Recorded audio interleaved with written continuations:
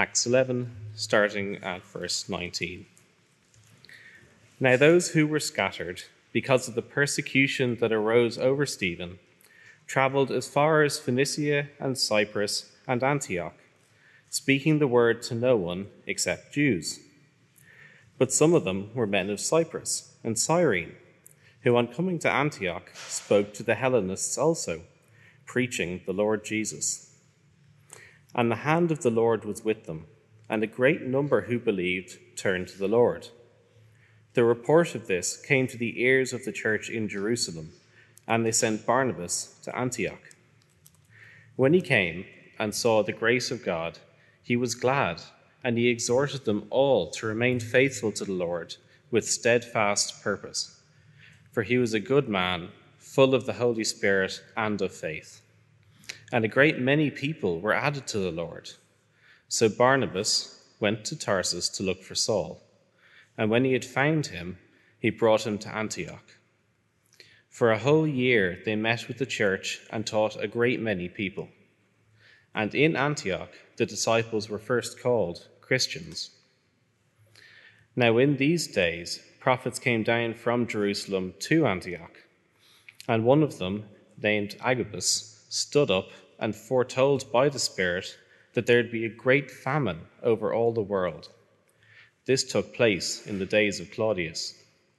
So the disciples determined, everyone according to his ability, to send relief to the brothers living in Judea. And they did so, sending it to the elders by the hand of Barnabas and Saul.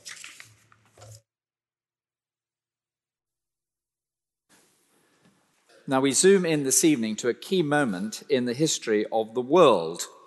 We are at one of the turning points of what is now a global phenomenon impacting more people across the world than any other movement. On its own, purely as a matter of historical interest, this is fascinating. It's what you might call a red carpet moment in what is now the most popular box office movement in global history. A movement that has shaped nations, changed individuals, and brought hope and energizing power to billions. 9 days ago, I was invited to visit the archive of a company that is within a couple of minutes' walk of this building. In fact, it's right next to us. The archivist was a fascinating woman. She is an expert, having done her dissertation in boar's head carols that are still sung today, apparently with a procession in Oxford carrying a boar's head and singing a carol. That's beside the point. One by one, from the archive were brought out ancient documents of extraordinary interest. A deed of the lease of a piece of land from St. Helen's Church dating from 1360, 8 acres for 14 shillings. The deed that enabled that company to take over land that belonged to us originally, dating from 1543, signed by Thomas Cromwell's nephew. One item was of particular, you can imagine our eyes were on stalks. I was trying to make a legal case that the land actually all belongs to us, but one item was of particular interest. It was the New Testament text and notes of Erasmus that was owned by no less than Thomas Cranmer, with his own handwritten notes in the margin. So if you write in the side of your books, hey, you've got good precedent for that. Now, I was accompanied by an Australian and New Zealander, and as Erasmus's New Testament was brought out, and knowing that it was Cranmer's, one of them said quietly to me, "This is the book that has had the singular greatest impact on all of Western culture." He could make a pretty good case for that. I was particularly pleased that the archivist brought out an atlas from 1651 that had Australia and New Zealand simply a blank with the unknown southern land. Well, it was actually a land very well known to plenty of the indigenous people at the time, but it amused me with my guess. This incident that we are considering this evening is of far more than mere historical interest. We're considering God's work. We're considering the gospel of the Lord Jesus Christ. You may remember in chapter 1, verse 8 of Acts, Jesus promised that his apostles will be his witnesses in Jerusalem, Judea, and Samaria, and to the ends of the earth. And we're in a section of the book of Acts that has run from chapter 9, verse 31. It goes right the way through to chapter 12. And up to now, the good news of forgiveness of sins, the rule and kingship of Jesus Christ, his resurrection power, it's all been confined simply to Israel, Jerusalem, Judea, Samaria, ancient Israel. But in this section, we have seen already the first trickle of water, if you like, coming out through the hole in the dam. You know, when you chuck a pebble into the pond, it kind of ripples out. We've seen that first splash, and the dam is about to burst. This is the first breach as we get to Antioch, out from Jerusalem, Judea, and Samaria. And by the close of today's reading, we have the first genuine church on non-Jewish territory, soil. So what we're looking at today is a bursting of the banks, if you like, the fulfillment of God's promise that he will establish his people, not just in Israel, but across the whole world. And this is the first moment. Those scattered through the persecution spread the word far and wide. Verse 19, they were scattered because of the persecution that arose over Stephen. They traveled as far as Phoenicia, Cyprus, and Antioch, speaking the word to no one except the Jews. Well, so the first steps were made. They thought, well, this is just for the Jews. We'll only speak for the Jews. Now look at verse 20. There were some of them, men of Cyprus and Cyrene. Cyrene is on the north coast of Africa, who on coming to Antioch, which is in Syria to the north of Israel, spoke to the Hellenists also, preaching the Lord Jesus. Now the Hellenists may have included some Greek Jewish converts, but certainly were made up of non-Jewish Greeks who had little or no connection with Judaism at all. And so you can see what's going on. This third city of the Roman Empire, up there in modern-day Syria, to the north of Israel, and the first establishing of the Christian gospel in non-Israelite territory. And as we look through the passage, Luke is wanting us to see, I think, that this is God's business, that this is, if you like, a Bible business, this is a word business, and that this is our business. First, it's God's business. Look at verse 21. The hand of the Lord was with them, and a great number who believed turned to the Lord. Look at verse 22. The report of this came to the ears of the church in Jerusalem, and they sent Barnabas to Antioch. When he came and saw the grace of God, he was glad and exhorted them all. Look at verse 24. And a great many people were added to the Lord. So this new move outside of the boundaries of Judaism, outside of the geographical location of Israel, is founded by God's hand, the hand of God was with them, is established by God's grace, the grace of God was evident, and is grown through God's addition. A great number were added to them. In other words, who started the church in Antioch? God did. Now, up to this point, in this section of Acts, all the action has been with the Apostle Peter. In chapter 9, it's Peter who is shown to have all of God's power as an apostle. In chapter 10, it is Peter who goes to the house of Cornelius in Caesarea, and through whom the first non-Jew was converted. And in chapter 11, it's Peter who is summoned back to Jerusalem, to headquarters, if you like, to give a report as what has been going on. Peter, Peter, Peter, Peter, Peter, Peter, Peter.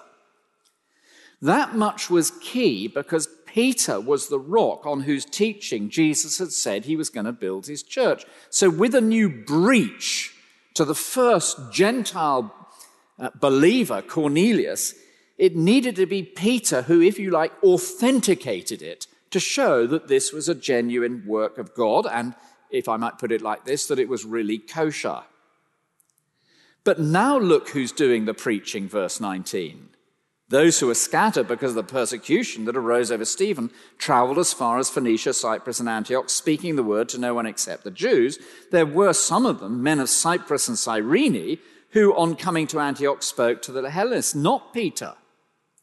This is the only part of this block of Acts where Peter is not front and center in the spotlight. The men from Cyprus and Cyrene, from the island of Cyprus, maybe you've been on holiday there, from the north coast of Africa, they'd obviously been in Jerusalem under the persecution. They'd become Christians. Under the persecution, they were scattered. They traveled far and wide. Some went back to Cyprus and so on and so forth. Some ended up in the third biggest city of the Roman Empire. They come to Antioch and they speak to the Greek-speaking non-Jews about Jesus. And the hand of the Lord is on them, and the grace of God enabled them, and the Lord added a great many people to their number. In other words, what Peter had been doing with Cornelius, God is now doing far and wide. That's the point. Right outside of the headquarters of Jerusalem, beyond the boundary of Israel, this movement, which now has impacted every nation across the world, billions of people down through history, is bursting the banks. Antioch was founded in 300 BC by one of Alexander the Great's generals. Antioch was known as the Queen of the East on account of her population being made up of Persians, Greeks, and Oriental people. Some writers have even suggested that there were Chinese people in Antioch at the time. Imagine that. Dumplings and spring rolls, noodles and egg-fried rice. It was the third city of Rome. Antioch was known as Antioch the Beautiful, a vast city for its day, sophisticated, cosmopolitan, wealthy, multicultural, educated, and elite. And now here comes the Christian gospel. And they start speaking of Jesus. And people right outside the boundaries of Jerusalem, rank Gentiles, are being converted. And it's God's work. God is establishing his church, his grace. He added. He prospered the work. This point, that it is God who grows his church, is a point that is made throughout the book of Acts. Now, all the way through the book so far, we've had this sense that God adds to the people. Chapter 2, verse 41, there were added that day 3,000 souls. 2:47, the Lord added to their number. 5:14, more than ever, believers were added to the Lord. 6, verse 7, the number of disciples were multiplied greatly. But now, the banks have burst. When the Ethiopian eunuch is converted, it's because the Lord brought Philip to the right place at the right time. Later on, when Malta hears the gospel, it's because the Lord brought about the shipwreck of Paul. When Paul went to Macedonia, it's because he was prevented from going to Bithynia by the Lord. It's God who drives forward the work of his church, and he does it beyond the boundaries of Israel. The advance of the Christian gospel beyond the boundaries of Israel and to the ends of the earth is God's business. He's behind it, and he's pretty good at it. So what? One author puts it like this: the Lord is both subject and object, source and goal of evangelism. This is God's business. This is what he loves to do. This is what he promised to do all the way back in Genesis to Abraham, that the nations would be blessed.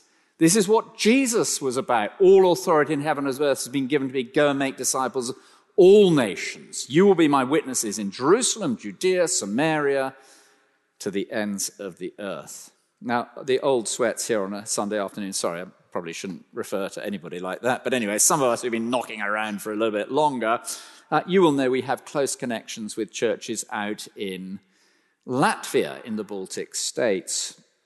And Alvis is one of the most significant people in the starting up of the church in Alvis in recent times. When the Iron Curtain came down, after the revolution under Gorbachev and so forth, this individual, Alvis, decided to become a Christian leader. He wasn't actually a Christian at the time, but he thought this was where the action was. He was quite an entrepreneurial guy, and he thought, oh, well, I'm going to get involved in Christian leadership. So he joined a church. He quickly kind of developed, got ordained and so forth. He still wasn't a Christian. He joined the kind of smartest church in central Riga, And he started taking weddings. Everybody wanted to get married at the time because it was so Western and trendy to be Christian, and they wanted to get married in churches. And so Alvis had person after person after person coming to him to get married. He still wasn't Christian. He used to think, well, we ought to do something Christian with them. So he did something called the 4 spiritual laws. And after he'd been doing this for about 18 months, he said, you're not allowed to get married unless you whatever you do under the 4 spiritual laws, sign on the line or say the prayer. Afterwards, after about 18 months, he said to himself, I don't think I've said the prayer. And that evening, he became a Christian. God will grow his church. He'll do it however he wants. He's behind it. He's committed to growing his church across the world. Simultaneously, Artis, age 19, was one of the brightest tech students in the country and was appointed to take on the IT work for Coca-Cola that had just come into Latvia. And they were looking for somebody, and Artis was one of the brightest kids, and so he got doing the IT. So he was driving around newly liberated Latvia in a Porsche with hair down to his shoulders and so forth, one of the trendiest guys around.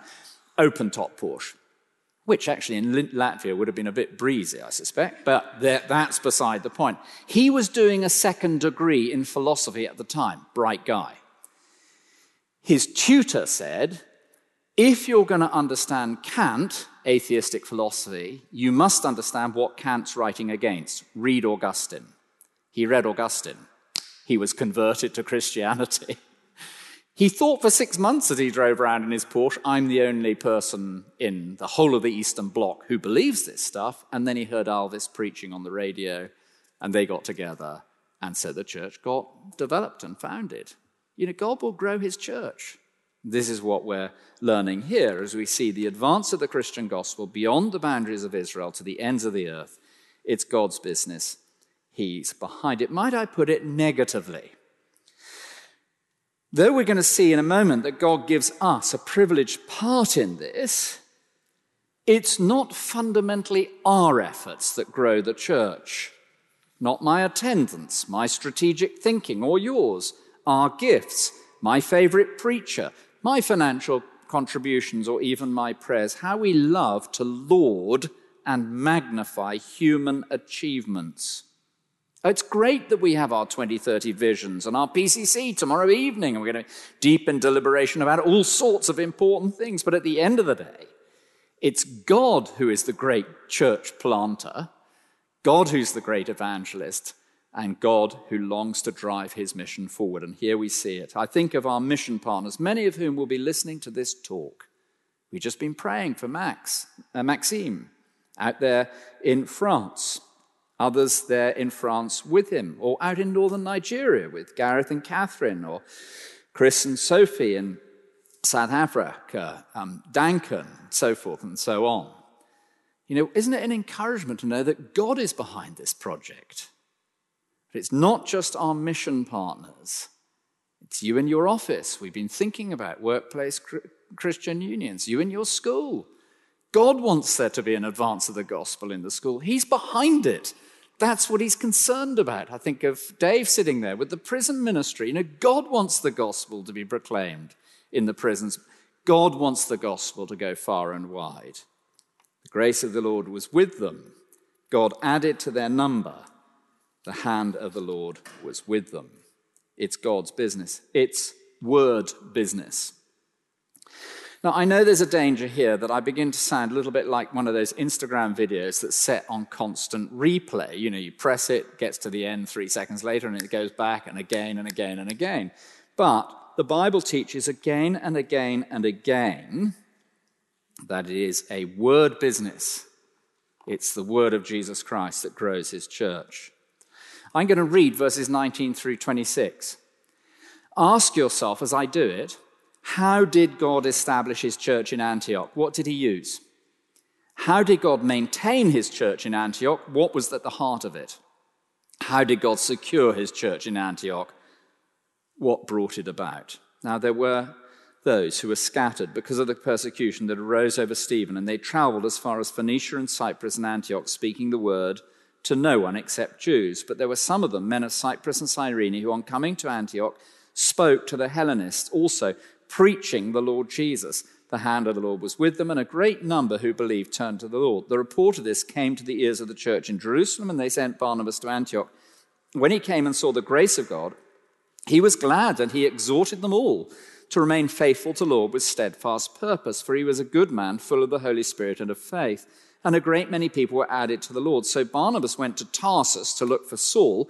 And when he'd found him, he brought him to Antioch. For a whole year they met with the church and taught a great many people. In Antioch the disciples were first called Christians. They were speaking the word, verse 19. They spoke to the Hellenists, preaching, verse 20. They preached the Lord Jesus, verse 20. For a whole year they met with the church and taught a great many people, verse 26. Verse 24, they encouraged and exhorted people. Verse 26, the disciples were first called Christians. They spoke the word. They preached Jesus. They taught. Such was the teaching that the people became known as Christians. There was real content and meat to the material that they taught. And at the heart of the meat was the person of Jesus. What was the content of the instruction? Jesus. Who exercised this ministry? Well, both all who are scattered, and specifically appointed leaders. What was the nature of the ministry? They exhorted, they urged, but it wasn't pure exhortation. They taught. What was the impact of the ministry? This group made such an impact on the large urban setting of Antioch that it became necessary to identify them as a group. Because they taught them Jesus Christ, they became known as Christians. Now, once again, there's so much, isn't there, that could be said from this. So much. Growing churches is God's business first. But growing churches is a word business. It's a teaching business. It's a proclamation business. It's a sharing the gospel business. The author of Acts is a guy called Luke. Luke doesn't tell us what the core content of the syllabus was at this point. That's because he's already done it. He told us in chapter 10 what the message was to the Gentile world. The essential message. Peace through Jesus Christ, who's Lord. The well-attested fact, Jesus of Nazareth lived among you, doing good works. He was crucified, he died, he rose. The God-given meaning that he is the one who will judge the living and the dead, and that Jesus is the one who offers forgiveness for our sins. So there is the essential message, and you will see that there's encouragement here. Do you see in verse 23, when he came and saw the grace of God, he was glad, and he exhorted them all to remain faithful to the Lord with steadfast purpose. So I need to be encouraged, and you need to be encouraged, and I need to be exhorted, and you need to be exhorted. Stay faithful to the Lord. With steadfast purpose, don't drift. There are constant setbacks and struggles. I couldn't get in this evening with the traffic, and so I went home, got the bike out, had a puncture, so I came in again, walked across London Bridge, and as you cross London Bridge, there are all these people still doing the marathon. 8.5 hours later, some of them were just walking, can you believe it? And there were people on the side of the road saying, keep going, keep going. That's what's needed. That's exhortation and encouragement.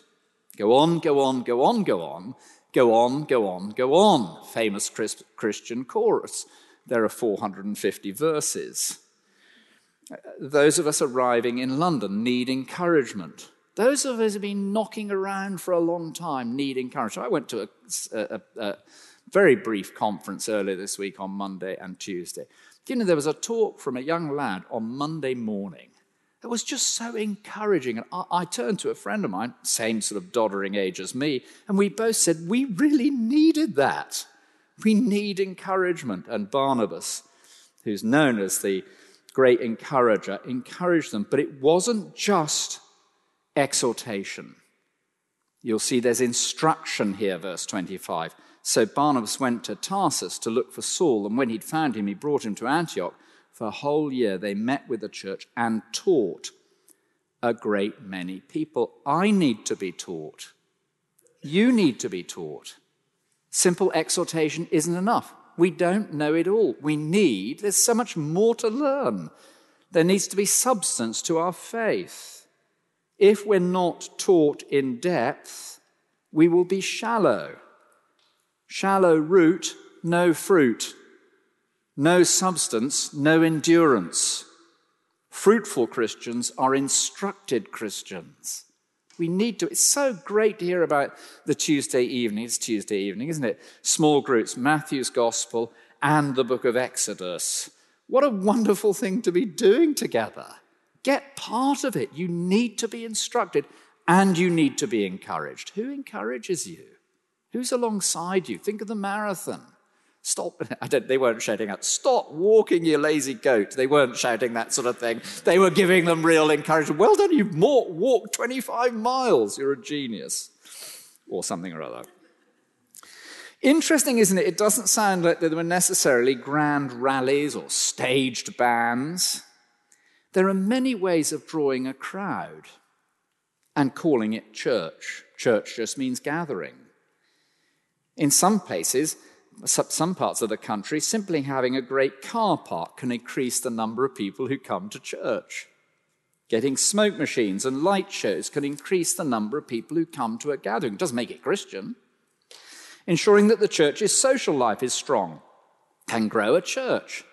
Having the best Instagram account can grow a church. Being involved in whatever popular project the world might find attractive, whether it's an environmental program or a social action program, can grow a church. But what grew the church in Antioch and what grows God's true church is the word, exhortation, instruction. What Luke wants to emphasize for us is that this work in Antioch was pioneered through the ministry of the word, was established on the ministry of the word, and was secured through a ministry of the word. God's great purpose in the book of Acts is the advance of his glorious gospel across the globe. And in Antioch, we see the Christian gospel moving beyond racial boundaries, transcending cultural and religious structures, and radically impacting individual lives. And it is through the ministry of the spoken word concerning Jesus Christ. We must ensure that that is front and center. I mean, wasn't it great to hear Anarin saying, "Switch your silly old mobile off so that we don't get distracted," because they're about the word of God. Don't throw around those hand grenade things that you carry water in these days that rattle around on the floor, because we don't want to be distracted, because we're about the word of God. We want to be taught. Here at St. Helens, we must work to make sure that that is what happens. And if you're part of a university Christian union, or if you're in a school and you're trying to get your Christian union up and running, make sure it's the word of God that's at the heart of it. And if you're in a workplace, make sure it's the word of God that's at the heart of what you're trying to do to spread the gospel of Jesus Christ. It's God's business. That's what he wants. It's word business. Does this mean that it's God's business, that it's word business, that we can all simply relax, get out the sunlight lounger, lie back and mix ourselves a margarita? Is that what we mix ourselves? I think it is. Anyway, whatever it is. Or is that a pizza? Anyway, which one's the drink? I've got in a muddle. But this should be our business, point number 3. The point here is that God uses means, and the means God uses is people, and the people God uses make decisions, and the decisions made by God's people advance the gospel. God uses means. The means he uses is people. The people God uses make decisions. The decisions made by God's people advance the gospel. Again, look at verses 19 and 20. Those who were scattered because of the persecution that arose over Stephen traveled as far as Phoenicia, Cyprus, and Antioch, speaking the word. Some of them, men of Cyprus and Cyrene, on coming to Antioch, spoke to the Hellenists, preaching the Lord. Verse 22. The report of this came to the ears of the church in Jerusalem. They sent Barnabas to Antioch. Verse 25. Barnabas went to Tarsus to look for Saul, and when he'd found him, he brought him to Antioch. For a whole year they met with the people and taught. Verse 27, Agabus came down from Jerusalem to Antioch and foretold of the famine. Verse 30, the church in Antioch sent relief to their brothers in Judea. Note the way that the two churches respond selflessly and sacrificially to one another. There's clear evidence, isn't there, of the church in Jerusalem having godly concern for the growth of the gospel beyond their borders. And then there's clear evidence of this new church in Antioch being so impacted by the gospel they have concern for their brothers in Judea. The worldwide church of God. God's business, word business, our business. Look at the role of individuals. Verse 19, those who've been scattered because of the persecution, they went about speaking the word. And then we come across Barnabas, who originally came from Cyprus, whose name means son of encouragement. He's full of the Holy Spirit and of faith, and the church in Jerusalem send him up to Antioch to help with the work. What must it have meant for the church in Jerusalem to lose Barnabas? What must it have meant for the church in Tarsus to lose Saul? Just imagine that. I would have loved to have been a fly on the lamb chop in the market stall in Tarsus as Barnabas, the Christian guy from Cyprus who's working in Antioch, came breezing in. Anybody seen Saul? Is one of the most significant headhunting acts in the whole of the history of the Western world. Gospel men and women, gospel churches, making gospel decisions to make selfless and sacrificial moves for the sake of the advance of the gospel. It's worth saying that prophecy in the book of Acts is primarily forth-telling, speaking the truth that has been revealed. And on just a couple of occasions, it is foretelling. With the arrival of the completed revelation of Jesus Christ in the Scriptures, forthtelling is the role of prophecy. Just every now and then, somebody speaks about the future. And here we have Agabus doing just that. But the point is simple and straightforward. This is God's work. Wherever you are, it is God's concern that the church should grow. This is word work. The way it will grow is through the speaking of the Christian gospel, both encouraging, both evangelizing and encouraging, and then building up. And then finally, God uses means. And so we as a church need to be thinking, how can we serve other churches? How can we send people to other churches? From time to time, we might need to draw somebody in from somewhere else. But then we as individuals, God uses means.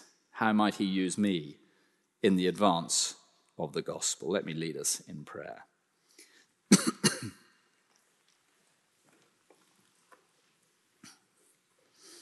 Father, we praise you that this glorious gospel has reached us, that it came to these shores through precisely your concern and your work, that your word has been proclaimed to us, that the gospel came to this building in the 1960s, and that from the original labors of individuals, you have grown the ministry here to what it is. And we pray that in our day you would fill us with equal confidence that this is your business, and the readiness to speak the word and to be instructed and to grow in knowledge and understanding. And we ask it for your name's sake. Amen.